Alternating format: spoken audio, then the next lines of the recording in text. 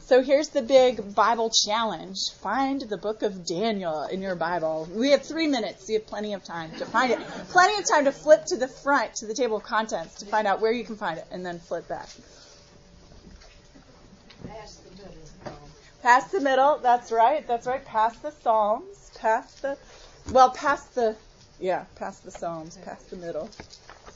Daniel is technically put within our Protestant Bibles and put among the major prophets, but actually the Jewish Bibles will put Daniel in with the writings, along with the wisdom writings, so Ecclesiastes and Proverbs, which is kind of a fun fact there.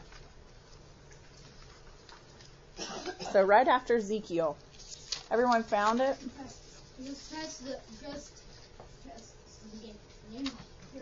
You got it? Did you get it? Good. Well, we're going to start a little bit early. Why not, right? So let's pray. Dear Lord Jesus, we thank you and praise you for your word and your faithfulness to your people, the people of Israel and the new people of God in Jesus, to those of us who have been bought with his blood. We thank you for your faithfulness. Your mercies are new every morning. And so we ask, Lord, now as we dig into your holy word, as we dig into this particular corner of Scripture, we ask that you would open our eyes and ears, that you would open our hearts, that you would open our minds, that we would see and know what you've done in the past, and see and know and trust for what you're going to do in our lives today and in the future as individuals and as your body. So we ask all of this for your glory, and we ask it in your name, Lord Jesus Christ. Amen. How many of you recall some of the events that happen in the book of Daniel? Anyone want to say some of the major things that you might recall from the book of Daniel? There's some really big, flashy, dramatic stuff. Anybody remember? Fiery furnace. It's cool in the furnace, right? Yeah.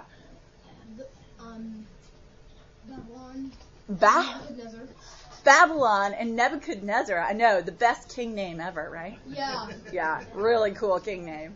Anything else that you recall? Dreams. There's a lot of dreams. Gets really wacky. My sister gets really wacky. My younger sister in our family, you might recall in my family growing up, I'm the third of 4. And each one of us girls, I was number 2 of the girls, and each one of us girls had kind of a different thing that we would get into. And when you have 3 daughters, what you find is that the second daughter doesn't want to do the sport or the activity that the first daughter did, because she doesn't want to ever have to be compared at it with her excellent older sister. And so when it came to my third younger sister, my older sister had gotten into art. I had gotten into dance and into some other things. I'd actually done a beauty pageant that was a horrible event that will be for another time, so stay tuned for, you can ask me about it later. My younger sister, she was very petite and adorable with bright red hair, and she got involved in modeling as a child model. She just dipped her toes in, and then she decided it wasn't for her. She was very stubborn. But we'll never forget, because we teased her about it for the next 20 years. There was this one fake commercial that she did, and she's not peppy. For all that petiteness and with her bright red hair, she's a little firecracker, but you don't think of her as being peppy. And she had to do this commercial where she said, "It's wild, it's wacky, it's wonderful." And you could just see her rolling her eyes at having to say that while she was saying it. But that phrase, it's wild, it's wacky, it's wonderful. You can use those words about Daniel, right? Daniel itself is wild. There are wild things that happen in Daniel in the dreams, and then also in reality. It's wacky, and we're going to see today just why is it wonderful. So when was Daniel written? We already had an idea about that. It was written from Babylon, we think, in the 6th century BC, following the exile of the southern kingdom of Israel. If you recall, following David, not just David, but then Solomon's reign, the kingdom of Israel broke up. They had a big fight, and 11 of the tribes went north, and then Judah stayed in the south surrounding Jerusalem, right? And so that split into northern and southern kingdom was something that would characterize the future of Israel while they were still in the promised land. And what happened during this time, there were all of these major empires that kept coming through Israel. And if you look at Palestine, what you'd see is that Palestine in the Fertile Crescent, it's basically the highway.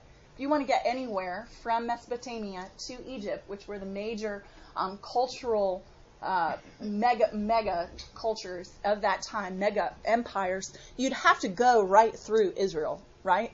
And so poor little Palestine was a lot like the Dutch, the lowlands that everyone passed through and conquered on their way to the bigger, more exciting places.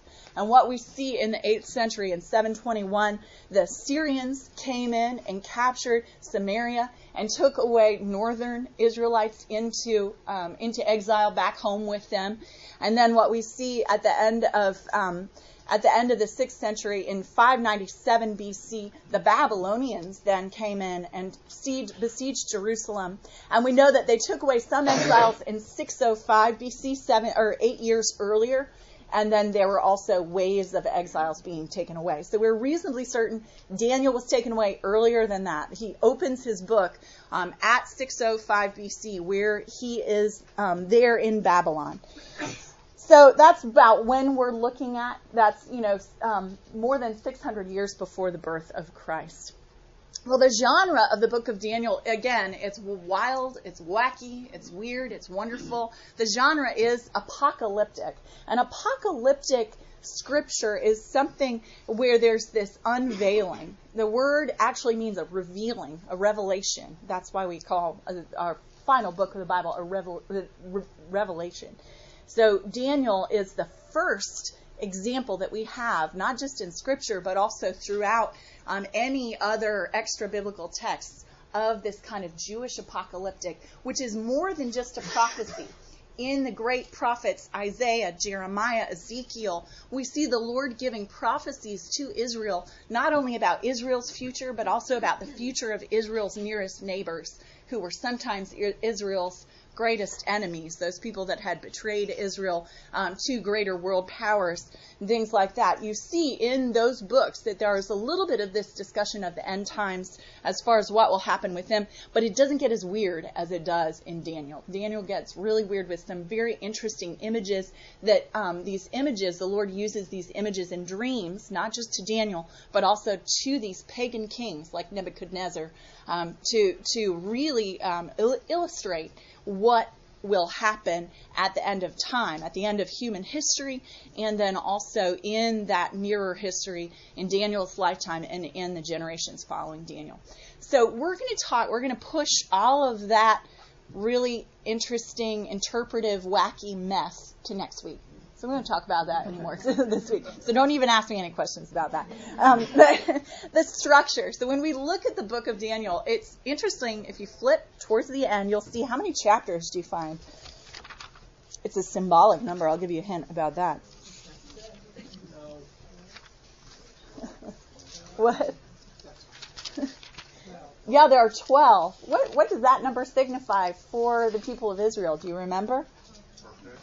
12 tribes, that's right, and 12 sons of Jacob. And 12 disciples. I know. Isn't that funny how there's 12 disciples? It's like the Lord's trying to tell us something by saying that specific number.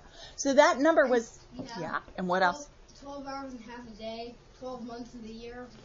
You're really thinking. I like that. I know, that's right. 12 is a really important number, and it breaks down to 3 and 4, the 4 winds, and then for us as Christians, the Trinity, Father, Son, and Holy Spirit. Yeah, and then it also, if you divide it by 2, breaks down to the number 6, which if you put it 3 times, one next to each other, that's the number of the beast. I know.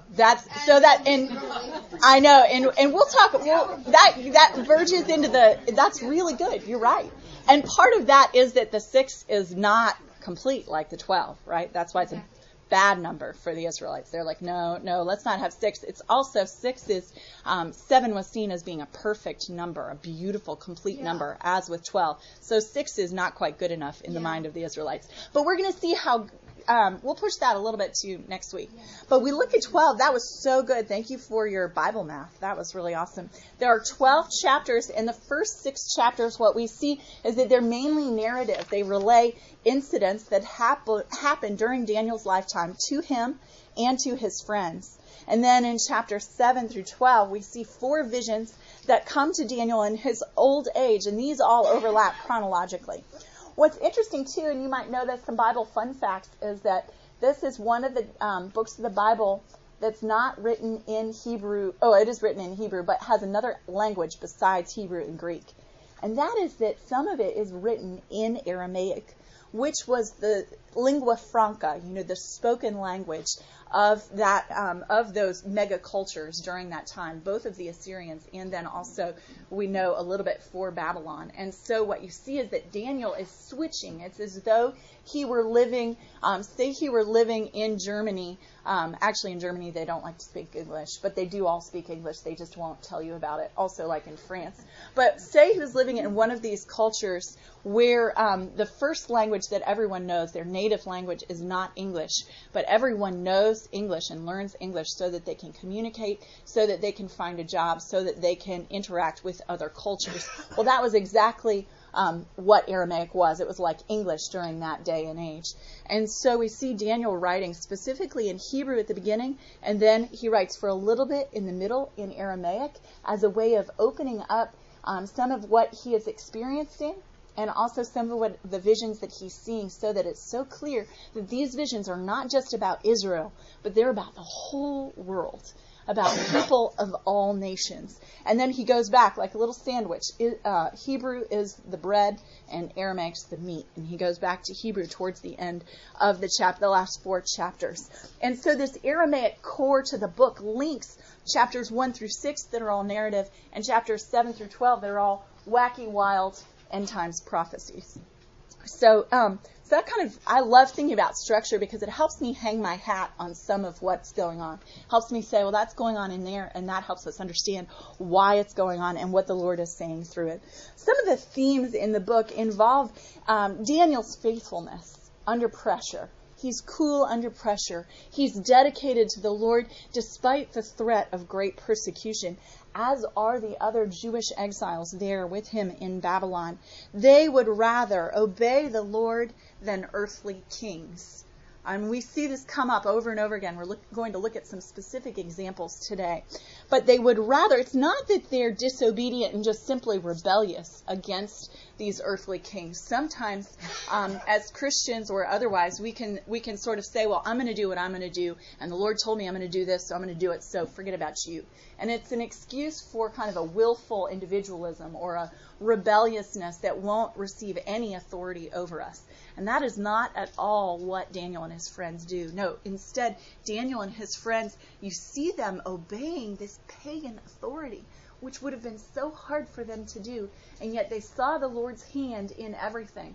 They saw that the Lord was in control, so that even though they were in exile, he would still be in control. Even though there was this pagan king who was telling them what to do, he was still in control. So it was very specific.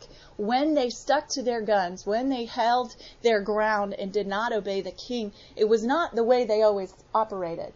It was a one-time occurrence, very specific about staying faithful to the Lord, about obeying the Lord when there was a conflict between what the Lord told them to do and what their king told them to do. There's that faithfulness. Then what we see, because generally of their obedience all of the time and their excellence in the world, again, a good rationale for going out and doing what you can do, being the best you can in your field of work, because we see that Daniel and these other exiles, they excelled at what they were called to do. They really did well, and they did well in matters of public policy, in governing, in politics. They grew in wisdom and intelligence and stature, and they were seen and recognized by the other cultures that they were in for all of this wonderful stuff that they did. And so in that excellence, the Lord endowed them with this excellence, and in that excellence, and because of that excellence, in juxtaposition with their faithfulness to serve the Lord, what the Lord did was he spoke to these pagan kings through Daniel and the others, and you see repeatedly throughout the book of Daniel that these pagan kings give glory to the Lord. They call him the Most High God, and they publish these wide decrees about the Lord's worthiness. Isn't that an amazing thing that these pagan kings would say? They didn't leave off on worshiping their own gods, and they still make these really egregious mistakes in terms of idolatry. But they are approaching belief in Yahweh as the one true God. So that's another theme that we see. And we'll talk about the major theme next week of revealing God's purposes for all humanity at the end of all time.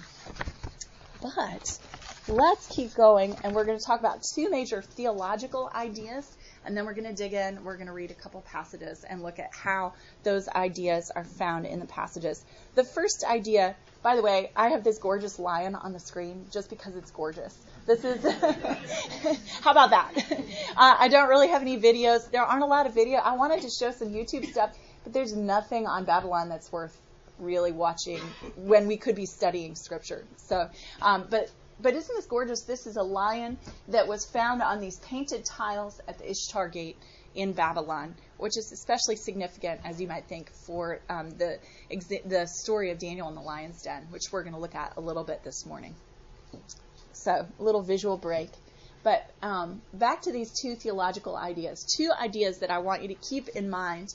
And these are ideas that are helpful. You see them in Daniel, and they're also helpful for us today. This idea first, that God is with us. And the second idea, God is for us.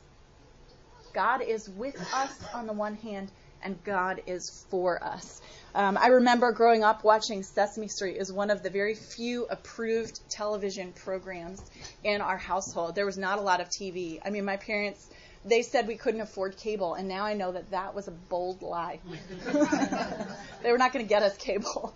So we grew up on a lot of PBS and then just regular network TV. And they also told us our house was robbed when I was 6 years old. They also told us that the robbers stole the attachment cord between the video game console, the ancient Atari that we had, and the TV. Not that because we saw the video game console. They were like, yeah, they didn't take it for some reason. They only took the attachment cord. I have still, they claim that that's actually true still to this day, and I don't think that's true. But I recall on Sesame Street, those Muppets are so good at teaching children about the basics of life, and clearly some of it has still stuck with me. I'll never forget seeing these two Muppets run wildly back and forth towards the camera and away from the camera, towards the camera and away from the camera, and they would say, near, and then they'd go way far, run, far, run, near,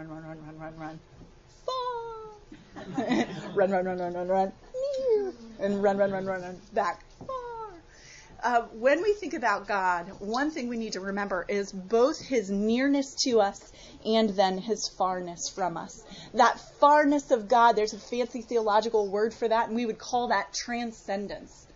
God is above all. The God who is the only true God, who created the heavens and the earth in all his power and might and majesty and all his perfect holiness, he is also the one then who draws near to us in our brokenness, in our fleshliness, in our createdness. And we are fallen from that pinnacle of creation that he created us for. We've fallen from the dignity that he's given us. And yet, he comes down from the far reaches of heaven, from the far reaches of his holiness. He's involved, and he cares about our lives. He's involved. He cares about us as a whole by coming to redeem us. By being born as a baby in Bethlehem, God shows that he, though he's above all else, though he doesn't need anything from us, though he is holy beyond all belief, yet he decides to humble himself, to be born as a human being. And so that incarnation of Jesus Christ is really the pinnacle of what we call the Emmanuel principle, seen all throughout Scripture, which is this idea of God in all of his farness, humbling himself and becoming near to us, entering into fellowship with sinful and broken humanity.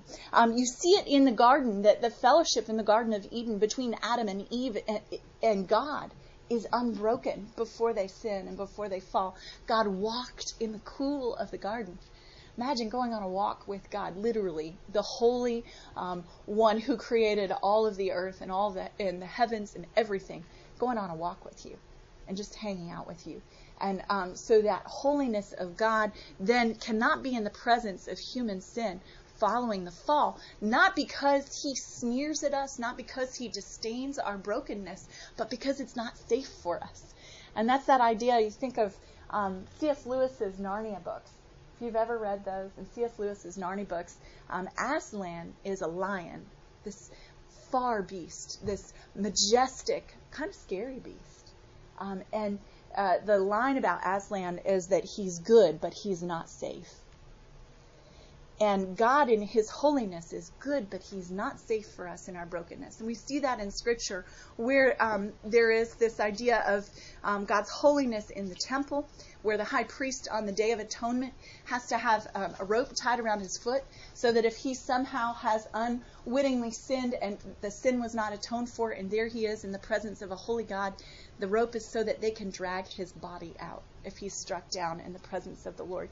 And that striking down is not seen as God being mean or mad at us for our sin. It's almost like this mathematical, magnetic equation. Holiness and sinfulness. Holiness is going to clear out any kind of sinfulness, any kind of brokenness, any kind of destruction. And so God provides for his people so that we can continue to be in fellowship with him. And throughout the Old Testament, you see this providing for fellowship through God choosing Abraham, then Jacob and Judah, through bringing them out of slavery in Egypt and establishing worship in the tabernacle and then in the temple. All of those instructions about the tabernacle that God gives to Moses, they're about preserving and protecting the people of God in their sinfulness from God's own holiness, and then setting up a place where God and men and women could meet and have fellowship together. And so that joining together of God in his holiness and us in our brokenness is seen even in the Old Testament. One of the little fun facts about God's holiness and his presence, God being with us, that we see in the time of the Second Temple, which was the 1st century. Remember, right now, so the tabernacle was built. Then the temple was built when they got into Jerusalem. And Solomon, remember, David's son, built the temple, which was really just a stonifying of the tabernacle, making it more solid, giving God a house in Jerusalem.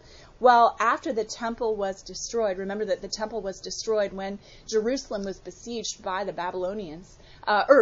And then also, thank you, I need it. And then it was also destroyed again. The Second Temple was destroyed in AD 70. And so, but between that first and second destruction, what happened, they sent exiles back in the reign of King Cyrus to rebuild the temple. So following Daniel, they went back to rebuild the temple. And do you know what happened, though, when they rebuilt it? We see this in Scripture, in Jesus' day. The glory of the Lord never returned to it. When Solomon built the temple and dedicated the temple, what he describes is that the glory of the Lord, the very presence of God in all of his holiness, came over the temple and rested on the temple. The presence of the Lord was so visible, even tangible, like a thick veil, a cloud of holiness, like the cloud that followed the tabernacle and followed the Israelites in the desert. And that glory is called the Shekinah, the glory of God. And that glory of God never returned to the temple when it was rebuilt following the exile in Babylon. And so the Israelites in Jesus' day were longing. They were waiting and watching and saying, Lord, how long will you return to fellowship with us? We know we've sinned. When will you forgive us our sins and return into fellowship with us? And so when John, in his gospel, says about Jesus, in John chapter 1, verse 14, the Word became flesh and dwelt among us, and we have seen his glory, glory as of an only Son from the Father, full of grace and truth. That verse right there, John in that verse, is telling us, all of you that have been waiting and longing for the return of the presence of the Lord, you can stop looking around, because here it is. The Lord is present in Jesus Christ. He is as a vessel where he is God himself in all of his holiness, and he's intented the holiness of God, the Shekinah glory of God, intented within the flesh of Jesus Christ. Not to say that his flesh and his spirit are so divided that they're not unified the way ours are, but rather simply that God now, once again, is dwelling with men and women, even in our sinfulness, and that dwelling will change everything forever. Now, the temple, the new temple, is in Jesus Christ. Now I am with you, as the Lord says, in a new way. And the Lord said, I am with you. This is that God with us, that idea of his transcendence and his immanence. This Emmanuel principle, it's all throughout Scripture, but it is come to its fulfillment in Jesus Christ. In him, God is with us in a new way. And in him, our sins, of course, are atoned for. And that's about how God is for us. And so we can be with him, and we will be with him eternally. Okay, I'm going to take a breath. Any questions about that idea of the Word being made flesh, of God in all his glory, dwelling in that one verse, too? There's the word dwelt literally means tabernacled. That God himself took on a tent of flesh. God himself is made flesh. Okay, so why does it matter that God is with us? God is with us, and so we need not fear, no matter what happens to us in this life. God is with us, sitting side by side with us. Our sin is no longer a barrier to fellowship in Jesus Christ. And so God is right with us no matter what we're going through. God is with us, and so the bottom line is do not fear. There's nothing to be afraid of, even though the circumstances in our lives are out of our control. God is with us, but God is with us. I owe this to Frank Limehouse.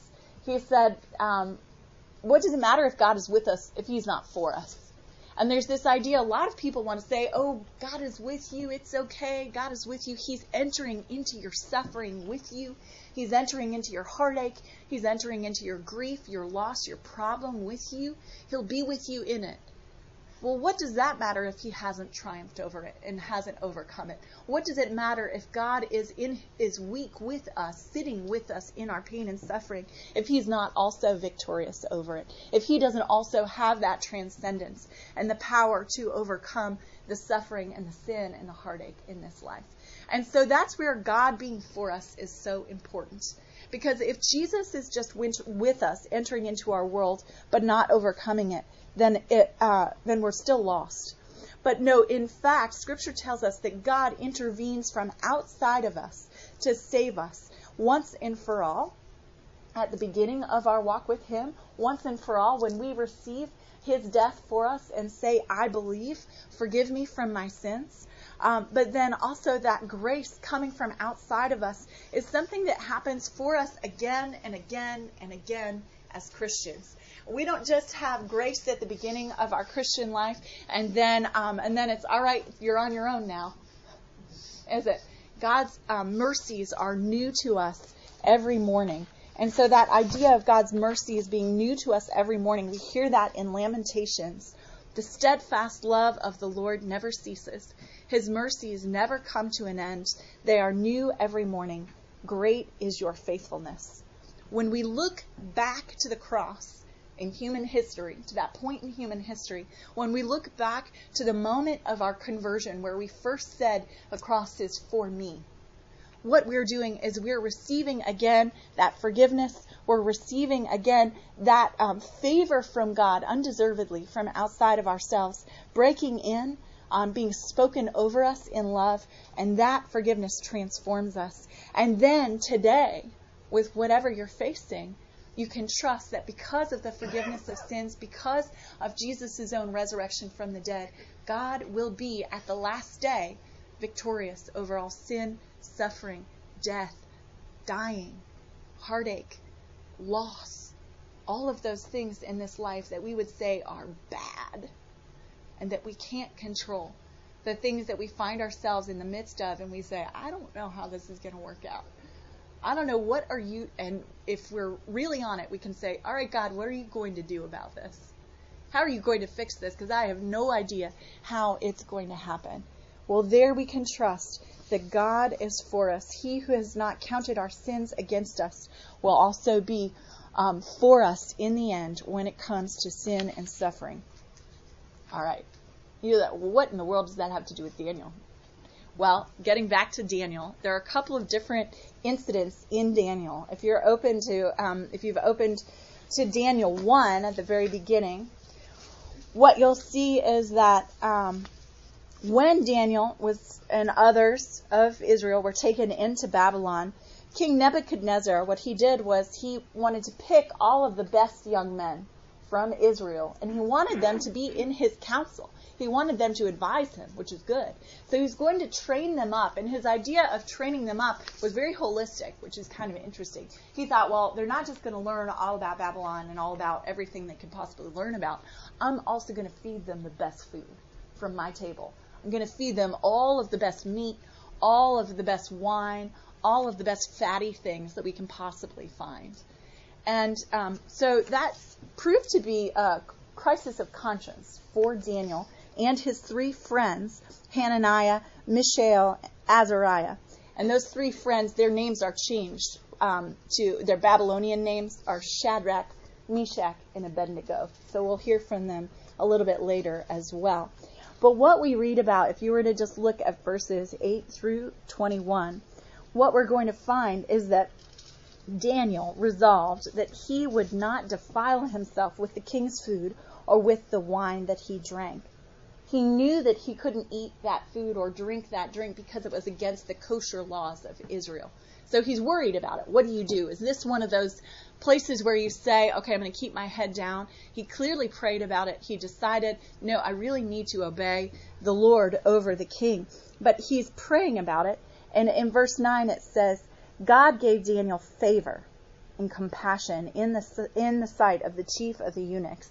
This favor comes from outside of Daniel. God blesses him in this moment, gives him this favor, and it turns out that he doesn't have to disobey kosher law in order to obey the king. Daniel and his three friends receive favor from the king miraculously. The Lord moves the king, Nebuchadnezzar. And then what ends up happening is that the Lord gives these 4 youths in verse 17. As for these 4 youths, God gave them learning and skill in all literature and wisdom. And Daniel had understanding in all visions and dreams. What we find out is that these 4 are so much better than all the other youths, even though all they're eating is vegetables and all they're drinking is water. And so the Lord takes them, makes them even better than they are for his glory and his purposes, so that he can work through them to minister to these pagan kings in Babylon and maybe bring some people who aren't even Israelites to believe in Yahweh. Any thoughts about that rebellious eating and God's favor to them in the midst of it? It's a gift from outside of them. Isn't that what grace is? And favor, a gift undeservedly from outside of us. And that's exactly what he gives to Daniel and these 3 famous young men. Well, the next thing, in chapter 2, the king, very stubbornly, King Nebuchadnezzar, if you go home and read all of Daniel, it's very entertaining. Nebuchadnezzar he's just really funny, I think. He just keeps doing really funny things. But one of the funny things that he does is that he very stubbornly, he has this dream, and he very stubbornly tells all of his dream interpreters, all of these magicians and other wise men in Babylon, he says, all right, I don't want you to give me the interpretation to my dream unless you can also tell me what my dream was. I don't know if any of you have ever been tempted to pick up a horoscope. Surely none of you have ever looked at what they write down for the horoscope. But if you know which one is yours, I think it's all bunk. But I find it very entertaining to read them and just kind of laugh. So if you've ever read them, what's really funny is definitely read all of them. Because then what you'll say, one of them you'll be like, yeah, that's for me. Yeah, that's definitely for me. And then you'll read the next one and you'll say, yeah, that's really for me. That's about me as well. You'll read all, however many there are, and you'll say, yeah, that's about me. Yeah, that's really about me. With this kind of dream interpretation, those magicians were always telling the king what he wanted to hear. And we see this with the kings of Israel as well, with the prophets of the Lord in the Old Testament. They're in danger. False prophets are in danger of just making something up because it's their job to tell the king what things mean. So they're in danger of just making something up. And if you're going to make something up, you might as well make up something that benefits you, right? That keeps your tail safe, right? That protects you and hides you. And so Nebuchadnezzar very wisely says, no. You're not going to tell me what the dream means. I'm not going to have a Rorschach test being given on what this dream means. You're going to tell me what the dream was first. And then he is kind of draconian in his response. He says that he will kill all of the magicians unless they tell him someone can tell him what the dream is. So Daniel knows that this is a problem. Daniel knows that they're all in trouble, not just him, but his 3 friends. And so Daniel prays to the Lord, and he gets the 3 friends, Shadrach, Meshach, and Abednego, to pray as well. And Daniel tells them to seek mercy from the God of heaven concerning this mystery, so that Daniel and his companions might not be destroyed with the rest of the wise men of Babylon. And of course, what does the Lord do? But he shows Daniel what dream he gave to Nebuchadnezzar, and then he also tells him the interpretation. And when the king marvels, what does Daniel tell him? But in verse 30, Daniel says, "But as for me, this mystery has been revealed to me, not because of any wisdom that I have had more than all the living, but in order that the interpretations might be known to the king, and that you might know the thoughts of your mind."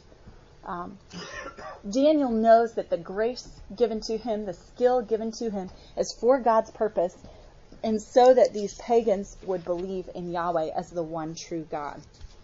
Okay, I'm going to take one more breath. Look at chapter 3. There we get, is there a musical where it's like, there's a song that says, "It's cool in the furnace"? I think it's only a Bible school musical, but it's lodged itself in my brain. So there's this little jingle going on in my head that says, "It's cool in the furnace." And that's what Shadrach, Meshach, and Abednego say. Remember, they got thrown into the fiery furnace. Nebuchadnezzar, even after Daniel interpreted his dream and told him the dream, he said, "Wow, the Lord's incredibly awesome. Truly your God is God of gods and Lord of lords and a revealer of mysteries, for you have been able to reveal this mystery." What does he do in the next chapter? But he tells all of the land that they have to worship this giant golden image that he's set up. So he doesn't really believe in Yahweh alone. The Lord's still working on him. And he threatens that if anyone does not worship this image that he's set up, this idol, then they'll be thrown into the fiery furnace. He says, if you do not worship, in verse 15, you shall immediately be cast into a burning fiery furnace. And who is the God who will deliver you out of my hands? Sounds like a challenge, doesn't it? A challenge to the Lord. Then when Shadrach, Meshach, Abednego, and Daniel hear this, of course they're not going to bow down and worship this idol. That would be far worse than breaking the kosher laws. That would be idolatry. And so they stick to their guns. They refuse to worship this idol that's been set up. And they say, our God, in verse 17, whom we serve, is able to deliver us from the burning fiery furnace, and he will deliver us out of your hand, O king. That took a lot of courage. That probably took a lot of prayer to be able to come to that point, to be so bold as to say that to the king who holds your life in his hand. And what they do, they bind them, they stoke the fire, and they go to throw the 3 men into the fiery furnace. And when they do that, it's so hot that the men who are throwing the 3 men into the fiery furnace get burned as well, and they die. They throw Shadrach, Meshach, and Abednego into the fiery furnace. And then in verse 24, they say, wait a second, what's going on? Why are they not dying? Did we not cast 3 men bound into the fire? They answered, he asked them that. They answered and said to the king, "True, O king." He answered and said, "But I see 4 men unbound, walking in the midst of the fire, and they are not hurt, and the appearance of the 4th is like a son of the gods." Their God is with them in the fiery furnace, in the flames, in the midst of their potential destruction. and they are protected miraculously. The miracle is the part where God is for us. The miracle is God breaking in from outside of the natural world, doing the impossible on behalf of those whom he loves. So he is so palpably, so tangibly there with them, there also for them, fighting on their behalf, protecting them. And so I don't know what the fiery furnace is in your life. There is bound to be something. There's bound to be something, and if you're like me, you think, oh, well, it's not that bad. Other people have lots of things to deal with. I'm often a comparer. And if I can just compare on the news, I think, well, my life is not under danger, like Shadrach, Meshach, and Abednego, or like others today in the Middle East, especially, where their lives are being threatened because they believe in the Lord. The troubles and the trials that the Lord has sent me are not that bad. Surely I could handle it. Surely I can just buck up and deal with it. But I think, someone says, have you ever had this phrase being told to you when you were in trouble, when you were suffering somehow?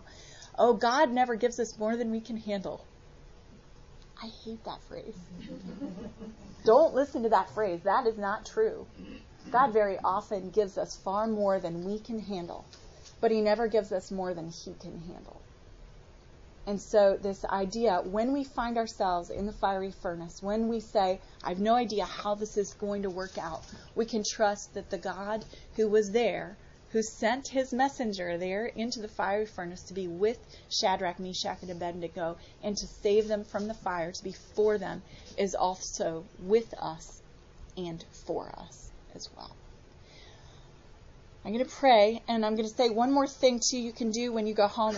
If you want to read Daniel in the Lion's Den, chapter 6, you'll be able to look for yourself, and you'll be able to see where is God with Daniel there, and how is God for Daniel there as well.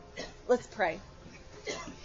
Dear Lord Jesus, we thank you for your life by which God has drawn near to us. We thank you for your death by which God has redeemed us, has been for us, in lifting us out of our sin, forgiving us, healing us, restoring us. And we thank you, Lord, that you have not forgotten us, that you will come back, that one day all heaven and earth will be restored. One day every tear will be wiped away. And so today, as we labor on, as we keep on walking one foot in front of the other, we ask, Lord, that you would manifest yourself palpably to us, encourage us, strengthen us, speak to us of your great love for us, and work on our behalf. Work on our behalf beyond what we can do. Lord, we know that what we're facing is not too much for you. So we ask all of this in the name of the Father, and the Son, and the Holy Spirit. Amen.